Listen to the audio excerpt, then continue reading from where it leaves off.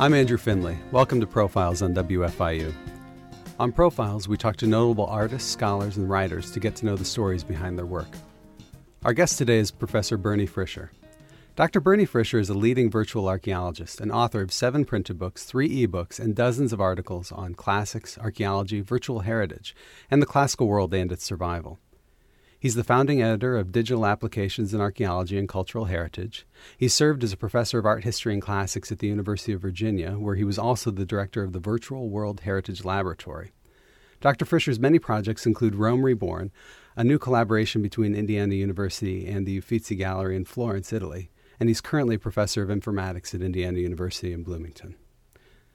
Dr. Fischer, welcome to Profiles. Thank you. Thank you for inviting me, Andy. I appreciate it. We're happy to have you. I guess we'll just jump right in. Your career has been, let's say, varied, to say the least. It includes work as a classicist, as an archaeologist, and now as a professor of informatics. Each of these is an intensive and competitive field of academic pursuit. How would you describe your career trajectory to a person unfamiliar with any of these fields? I guess in a nutshell, you could say I was always looking for something I could do with some competence and confidence, so I ended up where I am now. No, but seriously, I was always interested in the intersection of the arts, technology, and humanities. I grew up in a family that owned cinemas in Cleveland, Ohio. One of my uncles was an electrical engineer, and when I was growing up, I always thought I'd become a poet or a philosopher, but I had a lot of hobbies like I had a dark room. I was given a motion picture camera when I was 12 years old, and I wanted to become a movie director at that point. And I composed electronic music, having studied music at the Cleveland Institute of Music for many years.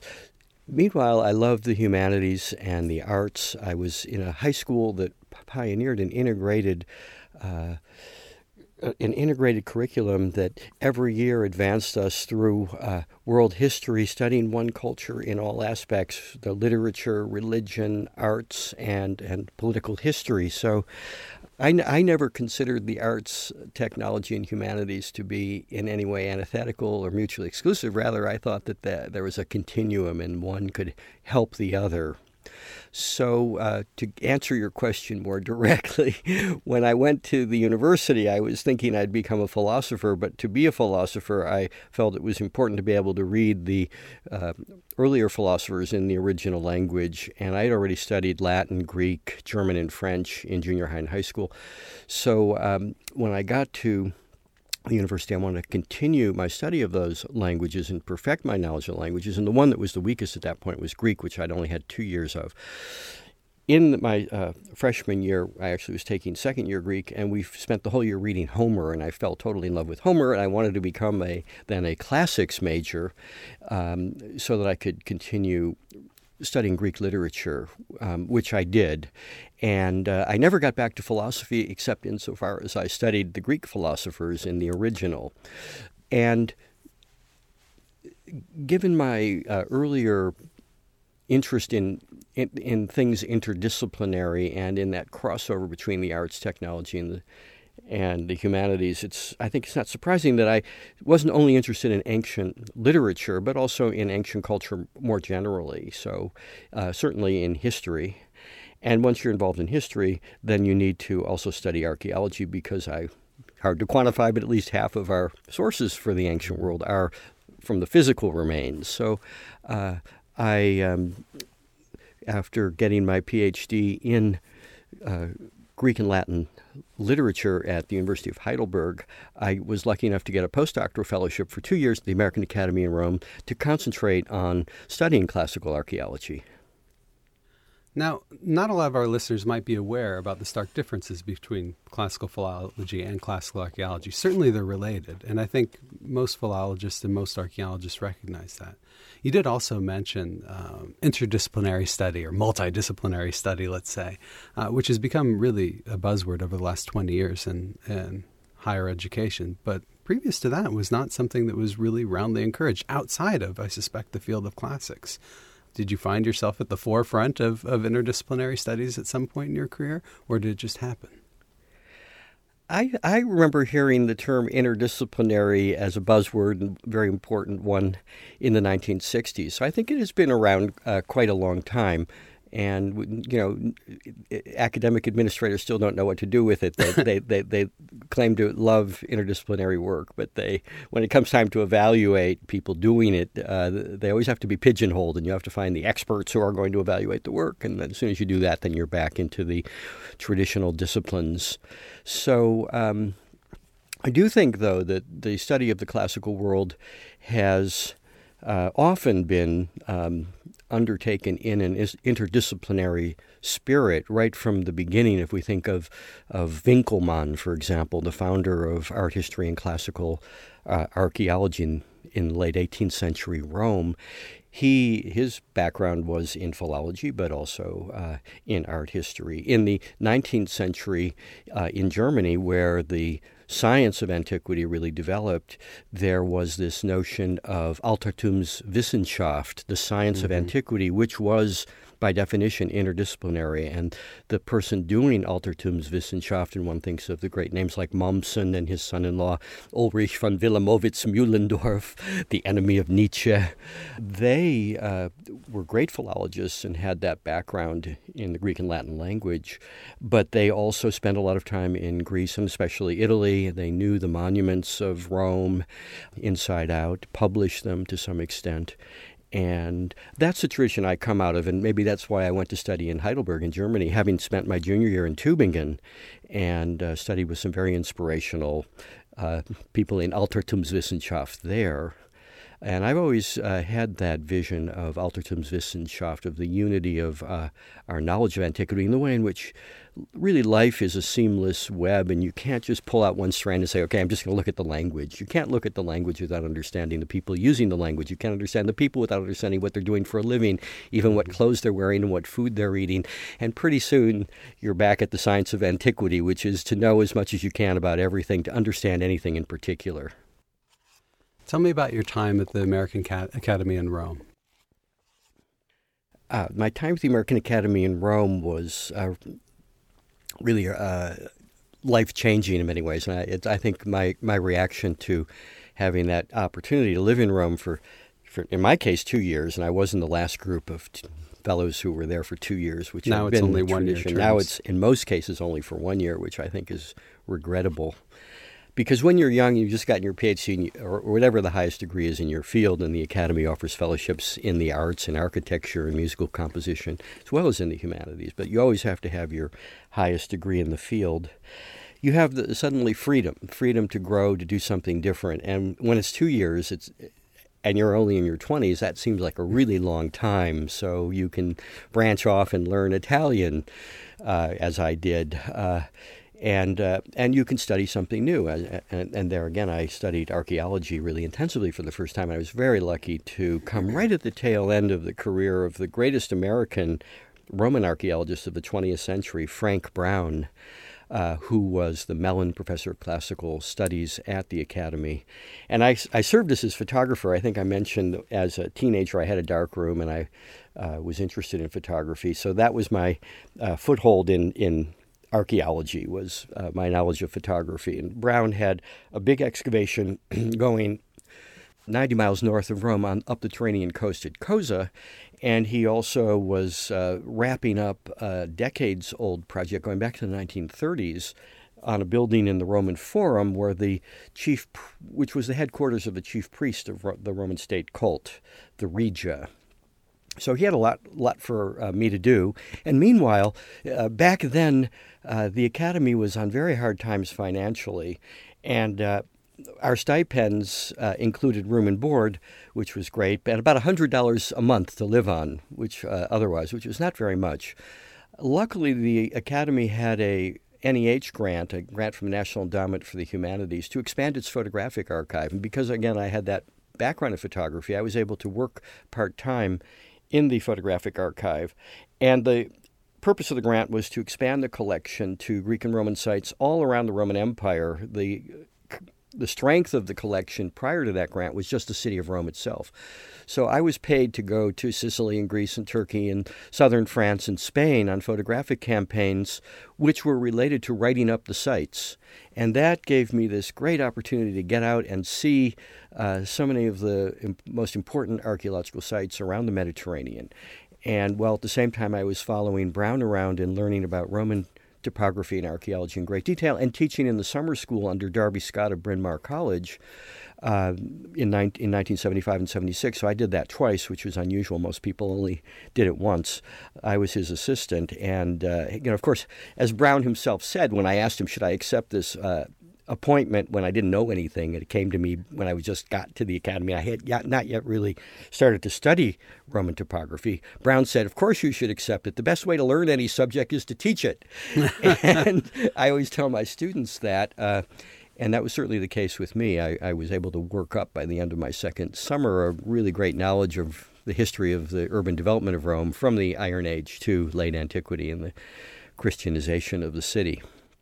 So the academy experience was absolutely fundamental, and I've never really mentally or psychologically and emotionally left the academy. I still remember being in a taxi going to the airport, leaving the academy and feeling very weepy and wondering if I'd ever get back. Well, that was in 1976, and I think I've been back almost every single year. And eventually in 2001, my wife and I bought an apartment in Rome. So we've been able to spend many months every year in Rome since then. Have you ever thought about returning to the academy? I did. On a permanent basis or semi-permanent basis? The academy doesn't have really permanent academic positions. They have short-term positions like Professor Brown's position of head of the classical school or the director of the academy, but these are typically 2 or 3 year appointments. And maybe I'll confess to a defective character, but my own research has been something that's been so engaging to me, and my teaching so engaging to me that I've never really wanted to take 2-3 years off and do that kind of public service. So going from classical philology to classical archaeology, studying under one of the all-time greats, truly, in Frank Brown, and most influential scholars of the field, how did you find yourself moving towards digital reconstructions? Well, it's almost precisely because I studied with Frank Brown that I got interested in digital reconstruction. Frank Brown loved models. In fact, there's no doubt that it was because I studied with Frank Brown that I ended up doing what I'm doing, because the very first day that he called the fellows together in 1974 to do the very first walk and talk, which we did every week, he took us somewhere. The very first day, he took us to the Museum of Roman Civilization in that suburb of Rome built in the 1930s called EUR. And there we started our walks and talks by looking at a great physical model of ancient Rome, filling a room that's about 60 feet across, made at a scale of 1 to 250, with nobody knows exactly how many little models of all the buildings and streets and hills of Rome, but there must be 7,000 to 10,000 buildings in that model. It's the whole city. And I was, as I think everybody has been I've ever taken there, just awestruck by the extent and detail of this model. And then I learned that it was actually very scientifically accurate and highly regarded, highly respected. That's why Brown took us there. That was a great place to start. And that gave me the idea right there and then that day of probably early October 1974, given my background in the arts and technology and the humanities, there ought to be some technology that we could apply to this model to get it out of this room into the hands and into the minds and eyes of the people of the world. And the Academy is a wonderful place for many reasons, one of which is it's very interdisciplinary, to bring up that term again. And we had a resident there from Berkeley in urban planning named Donald Appleyard, and he had developed a video editing system where he could composite architectural models with the neighborhoods or parts of cities where the proposed building would be inserted.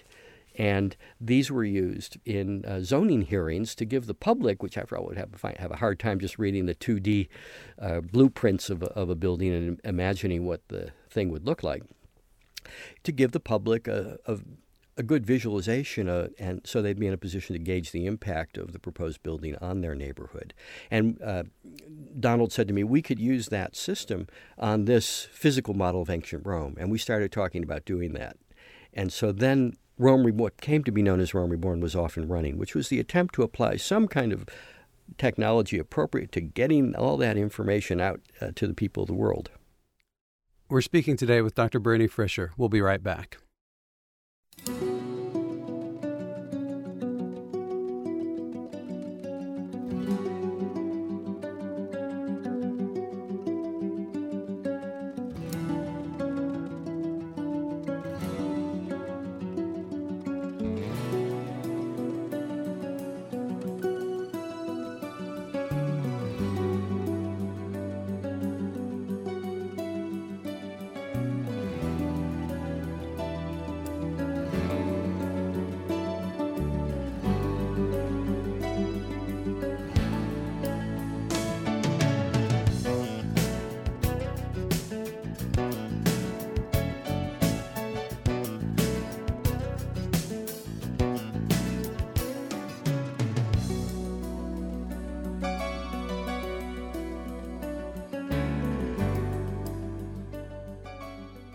You're listening to Profiles on WFIU. I'm Andrew Finley. Our guest today is Professor Bernie Fisher.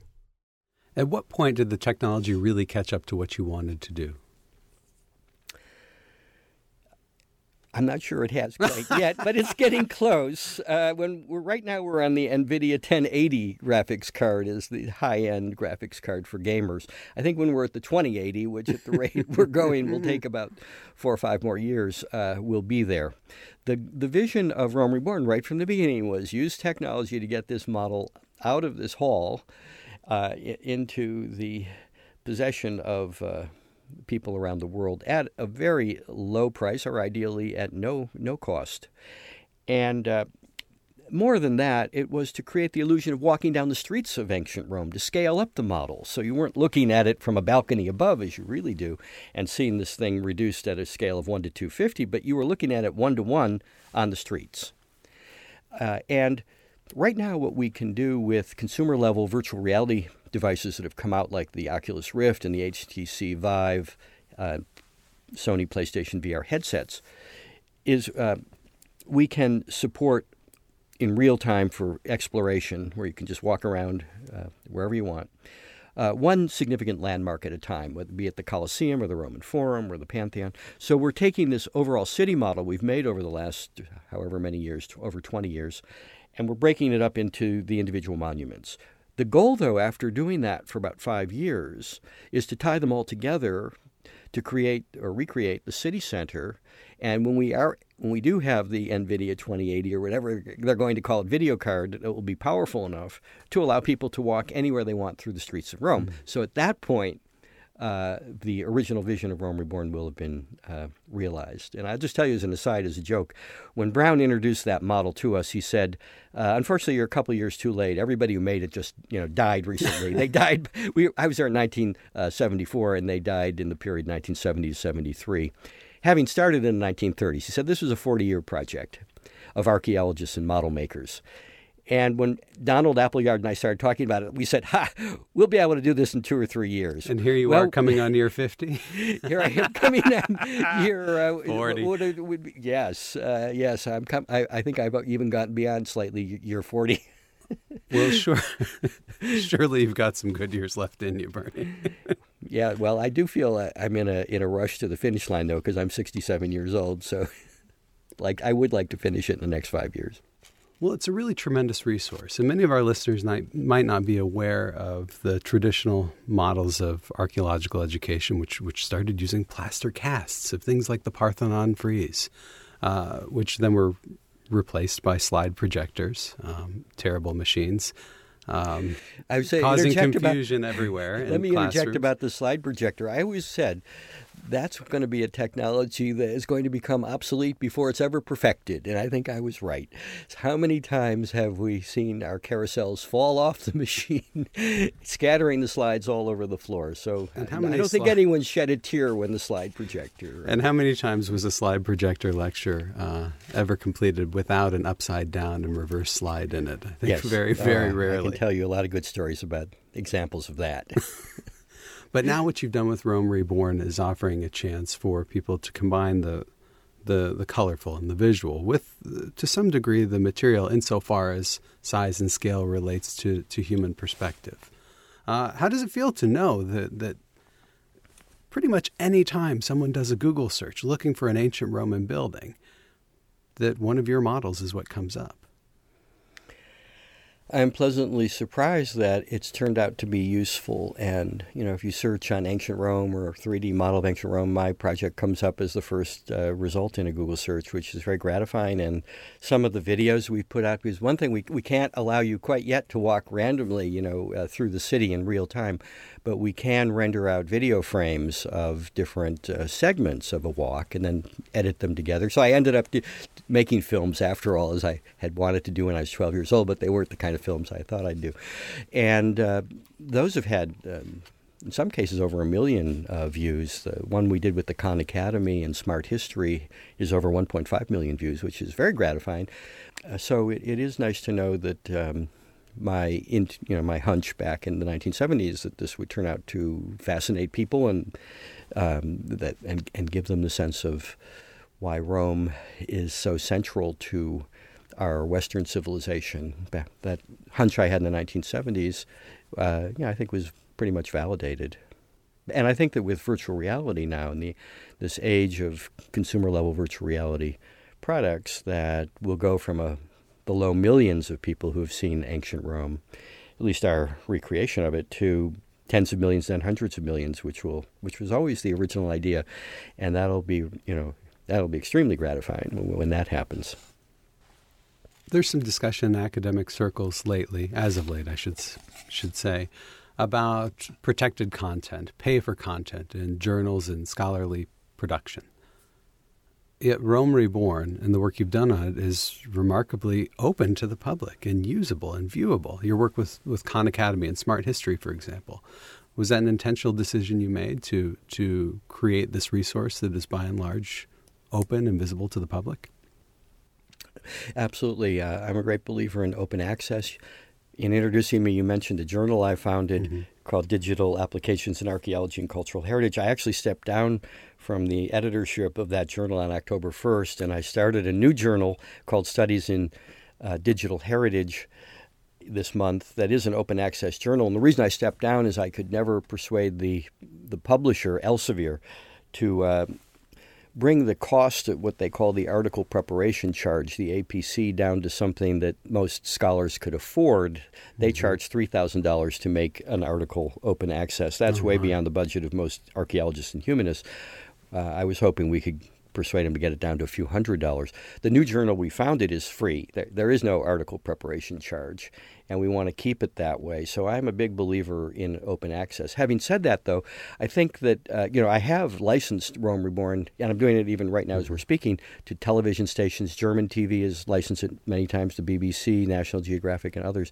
I think if it's used for a commercial purpose, then it's fine to charge a fee for licensing it, and then we can reinvest that money back in the project, which is always hungry for new funding, because even though we can give it away for free and want to give it away for free, we can't make it for free. We have to make it by employing highly trained, highly qualified professionals. Now, when you're developing a project like Rome Reborn, considering the centuries of neglect, dilapidation, overbuilding especially, on the structures of ancient Rome, we only have fragments of foundations, fragments of architectural varia, and, frankly, incomplete historical sources. How do you make the decisions on what to include in a model and what to omit? Well, I always tell my students that once you start to restore or reconstruct, you've got to go all the way. You can't stop, because it's really either or. For example, if you have the foundation, I always like to cite this example. Let's say you did an excavation, you found the foundations of a building, and maybe you found a little pottery, so you suspect it was a house because you've got something practical, plates that people ate off of or fragments of plates. So you know it was a house. But all you have is a foundation. You survey the foundation, you know the dimensions, you know the building materials, again, from fragments on the site. Is it more conservative and scientific to extrude off the foundations a box? So walls coming out of those foundations. It would have the right dimensions and be made out of the right materials, but would have no windows or doors or balconies or whatever. Is that more scientific because it's more conservative, it's more restrained? Or is it more scientific to restore a doorway and some windows and so on? This can be debated, but from my point of view, it's much more conservative to put in a door because nobody was building a box. So if you reconstruct it as a box, that's definitely wrong. If you reconstruct it as a normal house using the style of the culture, the architectural style of the culture for the doorway and the windows and so on, then you at least have a chance to be somewhat right. You won't be 100% right. And then I always tell my students, if you're going to go into the study of virtual heritage and do these recreations of things from the past, you better have a high tolerance for uncertainty because we're constantly coming up against uncertainty and a lack of information, and we're constantly having to use our informed historical imagination to fill in the gaps, to fill in or to recreate the doorway and the windows and so on. If you feel very uptight about that and it makes you uncomfortable, I always say go into some 21st century area of study where your problem is going to be the opposite. You have too much information. Now, having said that, this field of virtual heritage is not simply one where you can use your imagination and do your restorations any which way that comes to mind. Typically, when we have uncertainty, we have a certain limited number of plausible variants that could reflect the way the thing was actually built or the way it actually looked. And our duty as scientists is to reconstruct in all the plausible ways. And you mentioned casts and so on. The modern equivalent of the plaster cast for sculpture is a 3D model. And if you're talking about a 3D model of a existing statue, most likely if it's an ancient statue, it's missing its head, or if it has its head, it's missing its nose or earlobe, or there's damage, and you have to restore that. Almost certainly, if it's a white marble ancient statue, it's missing its paint. So to get back to my point about creating plausible variants, and that it's our duty to do so, the greatest example I can think from my own work is that when I reconstructed the statue of the philosopher Epicurus, we ended up making 12 variants of how that might have looked. And so far as I know, that's the greatest number of variants that any person in the field of virtual heritage has ever offered. But it was necessary because you could see the logic of the game of restoration and say, the throne could have been marble or bronze. It could have, if it was bronze, it could have been patinated or not patinated, and so on and so forth. So there was a logic which, if you played it out, resulted in 12 variants, and we made the 12 variants. It didn't take that much time once we had the basic 3D geometry of the statue. To texture it differently, to create these different finishes, took a relatively short amount of time. But it was our duty to do that, because if we put out only one, it would be very misleading, I think. And it would have, as you said, when you do a Google search on a building in Rome, you come up with our model of ancient Rome. That's going to then have an impact, and it really affect people's thinking and their imagination. So it's our duty to put out the variants and show that there is uncertainty through these variants, so that we don't mislead people. Misleading people is your greatest concern or your greatest reservation about digital modeling, I'm guessing? I would say misleading people is because we know from the reaction right from the beginning in the 1990s when I made my first models of ancient Rome. People were, there was one, the very first time I showed a really big model was at the American Academy in Rome, appropriately enough, in the mid-90s. It was Trajan's Forum, and we had in the audience the leading lights of Roman archaeology, the superintendent for the city of Rome of archaeology, the superintendent for archaeology of the nation-state of Italy in Rome, and other people on that level. There were perhaps 100 people in the room, and I saw a lot of people crying they had never imagined they would ever be able to wander through Trajan's Forum again and see it the way it was. This was brand new. It was overwhelming. And I think for a lot of people coming to virtual heritage for the first time, it's very overwhelming and has a tremendous impact. So I think we have to be very careful about the impact that we make on people. It's fascinating hearing you describe your work with Rome Reborn, digital modeling, digital heritage, because at times you speak about the scientific nature of the endeavor, and at other times you speak about inspiring people, which seems a little bit more of a return to classical archaeology and its classical practice versus the last several decades of the field, which have very much privileged excruciating minutiae in excavations. And I've done excavation too, and I'm still involved in excavation field work right now as we speak. So I think I said way back in this interview that the interdisciplinary approach, the Altertumswissenschaft, is attractive to me because when you get into something, if you get into the use of a word, you can't just limit your study typically to the study of linguistics. You have to understand the use of the word in everyday life and the people using it, their gender. Perhaps the word is gendered. Perhaps it has to do with age. Children use a certain vocabulary. Perhaps social class. Think of vulgar Latin, the lower class Latin. So you immediately move away from the narrow subject. That involves minutiae. You have to start from the minute, from the detail, from the concrete, and then work your way out to put that a thing that might seem very trivial, a piece of pottery, a fragment of a piece of pottery, into the original whole piece of pottery, and then the whole piece of pottery onto a table, and the table into a room, and the room into a building, and the building into a city, and then bring in the people who are using all of this. And there's just a natural progression that never stops, which at the end results in a reconstruction, which, if it's an important site culturally laden with symbolism, could still move people today. Now, not every reconstruction will be of a inspiring site. Some will be of a very humdrum site and will not necessarily have that impact. So I wasn't talking about those humdrum places when I was talking about how some of our work anyway can inspire people. So first we find a classical philologist turns into a classical archaeologist, becomes a professor of art history and archaeology. The next clear step is obviously becoming a professor of computer science at a school of informatics, right? You've been at IU for I'm in my fourth, actually. Fourth year. Yeah. You've been at IU for 4 years. Did you find it somewhat surprising that a school of informatics would be interested in bringing on a classical archaeologist?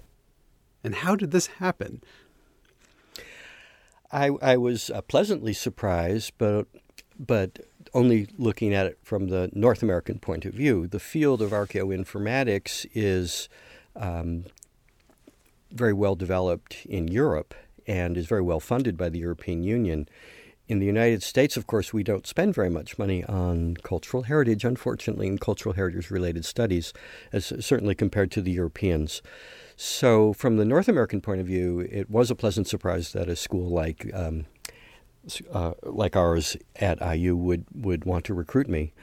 But from the European point of view, it wasn't unexpected or exceptional. So I was actually happy to come here because in North America, in my whole entire academic career, I was always kind of a fish out of water, or a round peg in a square hole, in that I was hired to do one thing. As you can tell from my career progression, I evolved into doing something else, but I still had that original job. And my colleagues who originally hired me thought I was just going through a phase or developing a hobby, which they hoped I'd outgrow and get back to the serious task that they hired me to fulfill, which I understand. But I never was able to actually profess what it was that I was most interested in at any given moment along this career, which had so many different twists and turns. When things finally settled down, when I was over 60 and started doing archaeoinformatics full-time, and I'd really started that with the Rome Reborn Project in the mid-1990s. So I was in my early 50s when I really started doing that. And my career really, at that point, you could say the evolution came to a natural end with archaeoinformatics, which is, on the other hand, very capacious. It's really a great interdisciplinary container into which you can throw all kinds of sub-disciplines. How could you describe archaeoinformatics to a layperson, to this, what is an emerging field in the United States? Archaeoinformatics is, on a first view, and the most accessible way to explain it to people would be, it is a form of scientific communication and expression that uses 3D digital technology in a way analogous to how we used to use words to communicate information about the past. So what do I mean by that? Humanists generally, and certainly archaeologists, have some basic tasks that they're always doing no matter what their field. They are documenting the monuments entrusted to them, whether it is the plays of Shakespeare or paintings of Poussin or the whole city of ancient Rome as it survives today archaeologically. All this stuff has to be documented. That's task number one. Then it has to be edited. It has to be analyzed. And we have to talk about the history of the monument and how it got to us today and what later interventions of restoration there may have been. If you're talking about a play of Shakespeare, you go back to the first folio and then you look at all the additions since then. And when you open up your current text, you may well have embedded in it emendations of later editors that may or may not be right and may or may not be flagged in a footnote. So as a humanist, you need to analyze the way in which the monument was handed down. This is all just steps 1 and 2, and not really the interesting part of humanistic research. The interesting part then is analysis and interpretation. And once you do that is once you understand the monument, your final task is to communicate your understanding.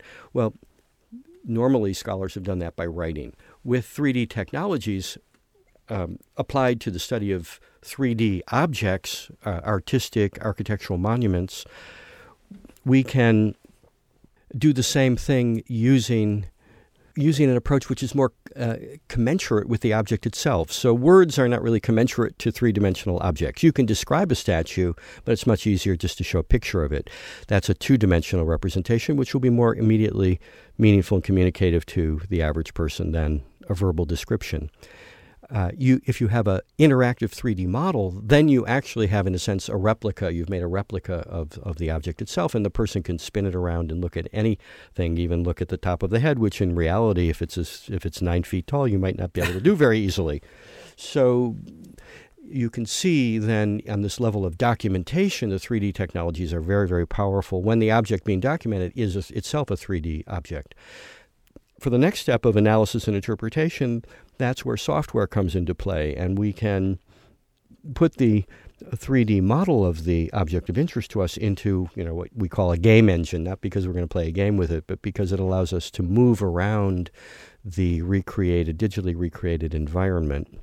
And in doing that, we can have observations or insights that, short of real time travel, we would never be able to have. And indeed, we can make the study of the past empirical, which we were never able to do because we were never able to go back in time and run experiments or make observations of places that no longer exist. So that is extremely powerful. And that's a very important part of archaeoinformatics, or what we also call virtual heritage. We tend to call it virtual heritage in America. Archaeoinformatics is what they call it in Europe. And then when it comes to communication, we can use the web. Really only in the last couple of years has it been possible to put an interactive 3D model onto a web page. And that is very powerful for communication purposes, certainly more powerful than a 2D photograph, which we used to do, or let alone a verbal description, which is often comes across as just gibberish to the average person. Just to say a musical score of a Beethoven symphony is not going to be anywhere near as communicative to the average person as listening to a performance by Herbert von Karajan and the Berlin Philharmonic of that symphony. You know your audience. I guess I do know my audience here on wonderful WFIU, which I do support. We're speaking today with Professor Bernie Fisher. We'll be right back.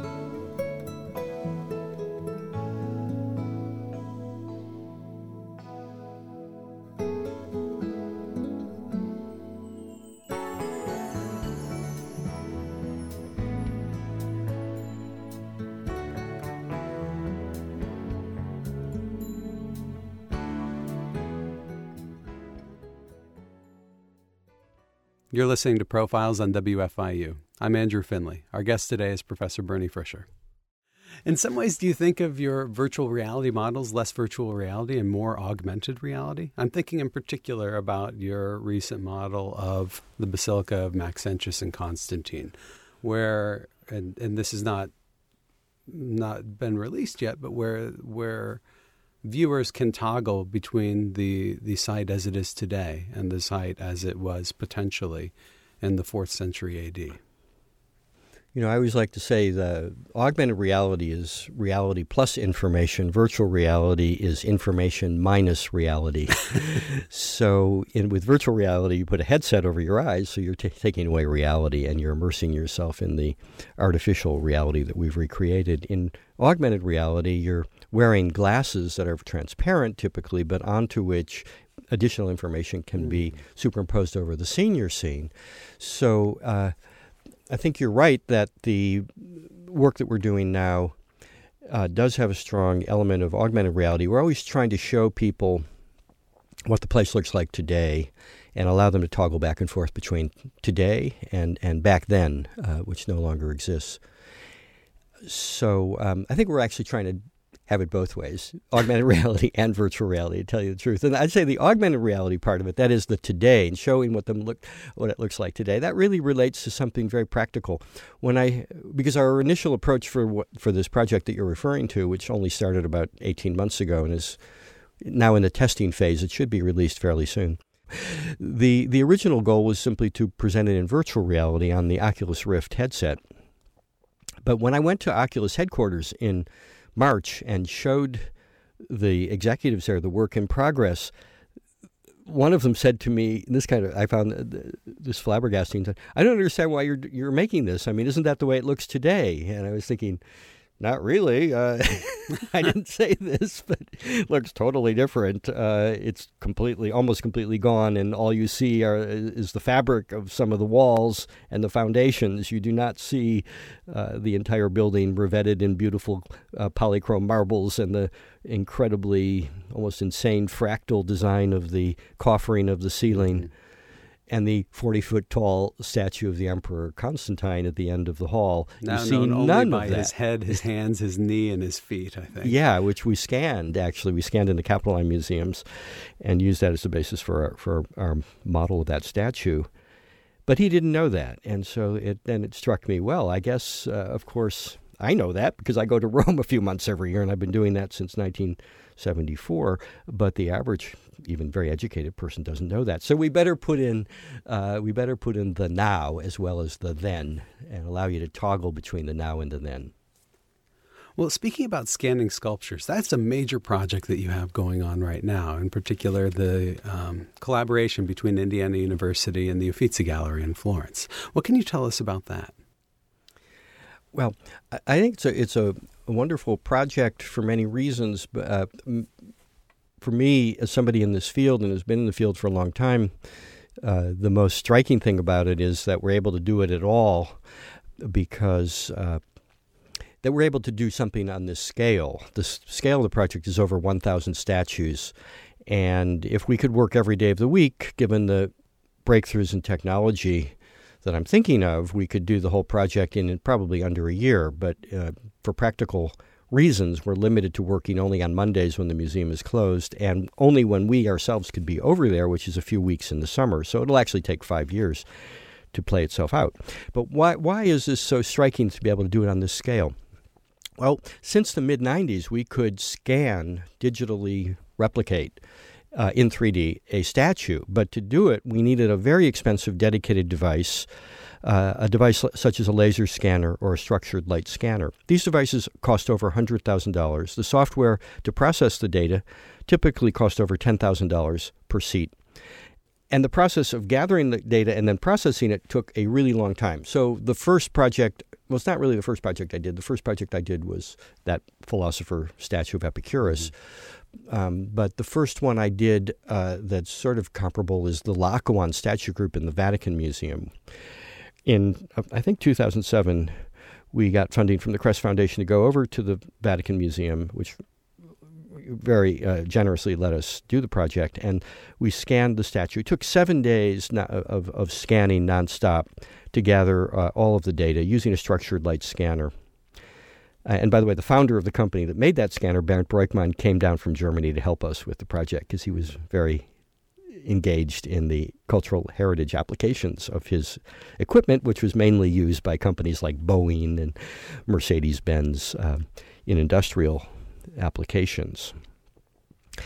And then to process the data took over a month, and actually Bernd Breukmann personally processed the data of the Laocoon for us, which was very nice of him. Then, in the last 10 years, slowly but surely, a new approach to gathering the 3D data was developed based on an algorithm that computer scientists call structure from motion. And the motion is the camera, a photographic camera, moving around a scene or an object, taking pictures. And the structure is putting all of those pictures together to create points in Cartesian space. Every pixel in the picture becomes a point with an XYZ coordinate in Cartesian space.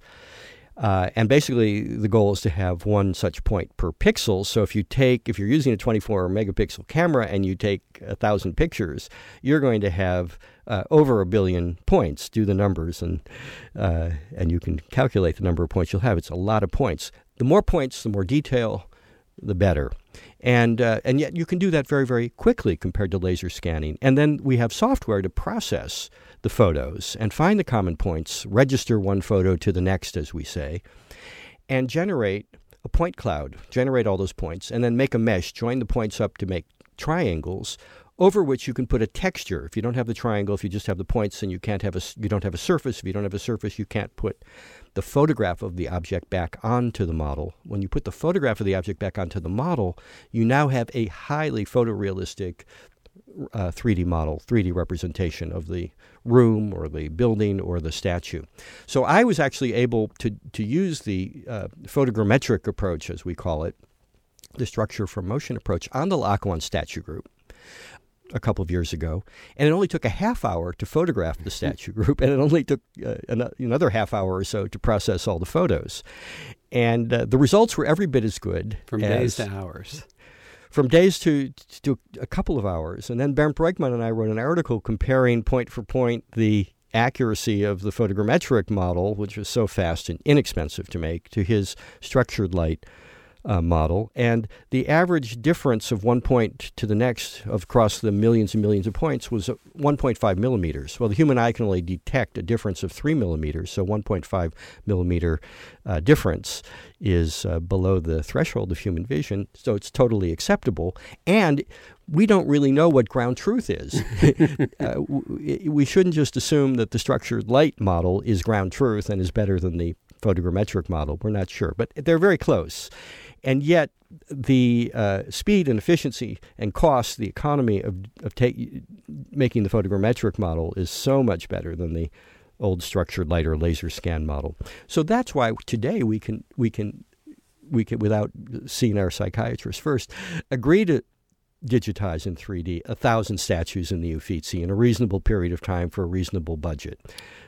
We could have done that 20 years ago, but it would have taken decades and many millions of dollars. Do you see a point when you might be able to analyze the interior of rooms in the same way that you do with statue groups? For example, the Pantheon in Rome? We can already make models of rooms, interiors of rooms or exteriors of buildings, using the same thing. In fact, using drones, we can put cameras up into the air and fly them around the object, and we're doing that with the Uffizi project because part of the Uffizi project includes the Boboli Gardens, so a big garden behind the Pitti Palace filled with a lot of statues, and including the Medici obelisk brought from Rome and set up behind the Pitti Palace. And the easiest way for us to do the photographic campaigns of things like the obelisk, which is quite high, and the statues, which tend to be colossal and also set on very tall bases, is to use the drone so we can get the camera up into the air and have it fly around the object of interest to us and taking a lot of pictures. Now, when you refer to we, I assume you're talking about your team of students that you work with here at Indiana University. What can you tell? Yes. I think our listeners would be very interested in the composition of your student groups, what their educations are. Do they see themselves more as informaticians, or do they see themselves more as art historians and archaeologists? What kind of training do they have in both fields? That's a good question.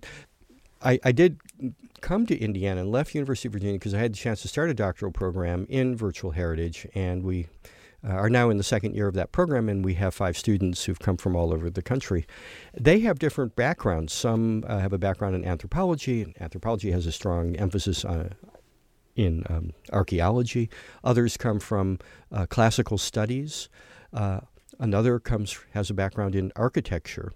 So whatever the background, we see virtual heritage as virtualizing cultural heritage. So we see ourselves working hand in glove with people in the traditional disciplines that occupy themselves with cultural heritage, whether it's art history, archaeology, anthropology, architectural history. And we are offering the practitioners of those traditional disciplines new tools, new information, new affordances to take that sort of virtual time travel, go back to the past and make observations, run experiments, and ideally have new insights, then make new discoveries that would not be possible, but that are the kinds of discoveries or answering the kinds of questions that they've traditionally been asking. So our program requires, yes, a lot of work in informatics and special work in 3D modeling technologies, but it also requires students to take a lot of courses to have a concentration in a traditional field of cultural heritage. And I think that our students, therefore, see themselves, I think that, I really don't want to speak for them, and I hope maybe you'll have a chance to interview some of them, but I do think that the young lady from anthropology thinks of herself as an anthropologist, and the people with the classical background still think of themselves as classical archaeologists, but they have this special tool set that they can apply to have new ideas and insights that their contemporaries who are pursuing a PhD in a traditional field of cultural heritage would not have. So true interdisciplinary study, it seems like, with your team. I guess so. It's that interdisciplinariness is raising its head again. Well, do you see your project with the Uffizi as leading to future collaborations between your program at Indiana University and other institutions? Or is there anything lined up in the future that you can discuss? Oh, okay. Well, I better call my lawyer first. Let me think. Well, I do think that we're entering a golden age of 3D technologies. Because of the structure for motion, photogrammetry, it's much easier to gather the primary data.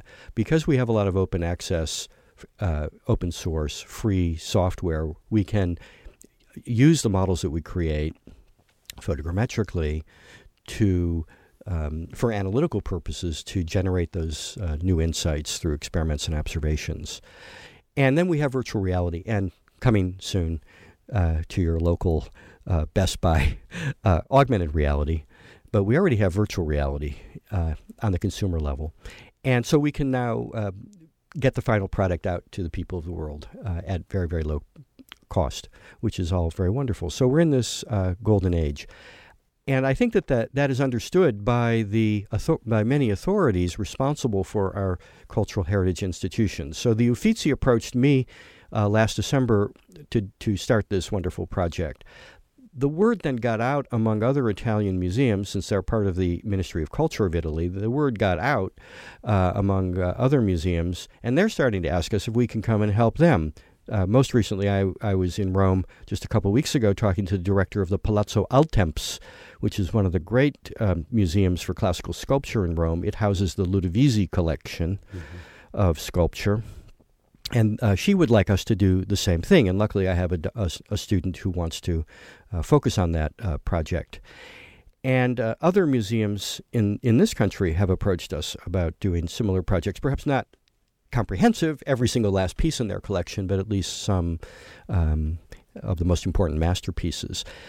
So, and I know, forgetting about just what we're doing, that other groups, other museums are undertaking similar projects elsewhere. So, the world isn't letting the grass grow under its feet. Now that we've had this great breakthrough in the ability to digitize art objects in 3D, the word is getting out, the knowledge is getting out, and these massive projects are starting to happen.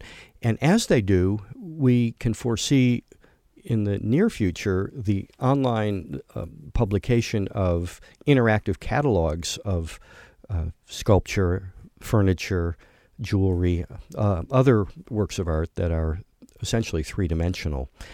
And again, we had a breakthrough in web technology through HTML5 that allows us to put the interactive 3D model onto a web page wherever we want and use it as a design element of a web page analogous to a text, a photograph, and a piece of audio or video. We've been able to publish all those forms of media since the late 90s on an HTML page.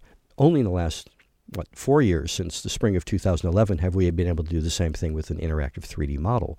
So the whole that whole pipeline of documentation, interpretation, analysis, and ultimately communication, when it comes to 3D technology, has really undergone tremendous shift and improvement just since 2010-11. And so these big projects are starting to take shape, and more are certainly on their way.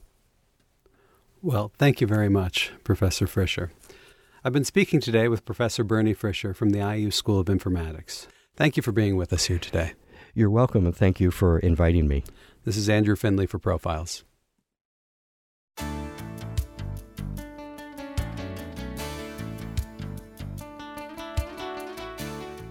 Copies of this and other programs can be obtained by calling 812-855-1357.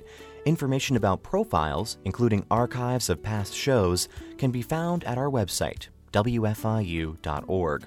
Profiles is a production of WFIU and comes from the studios of Indiana University. The producer is Will Murphy. The studio engineer and radio audio director is Michael Paskash. The executive producer is John Bailey. Please join us next week for another edition of Profiles.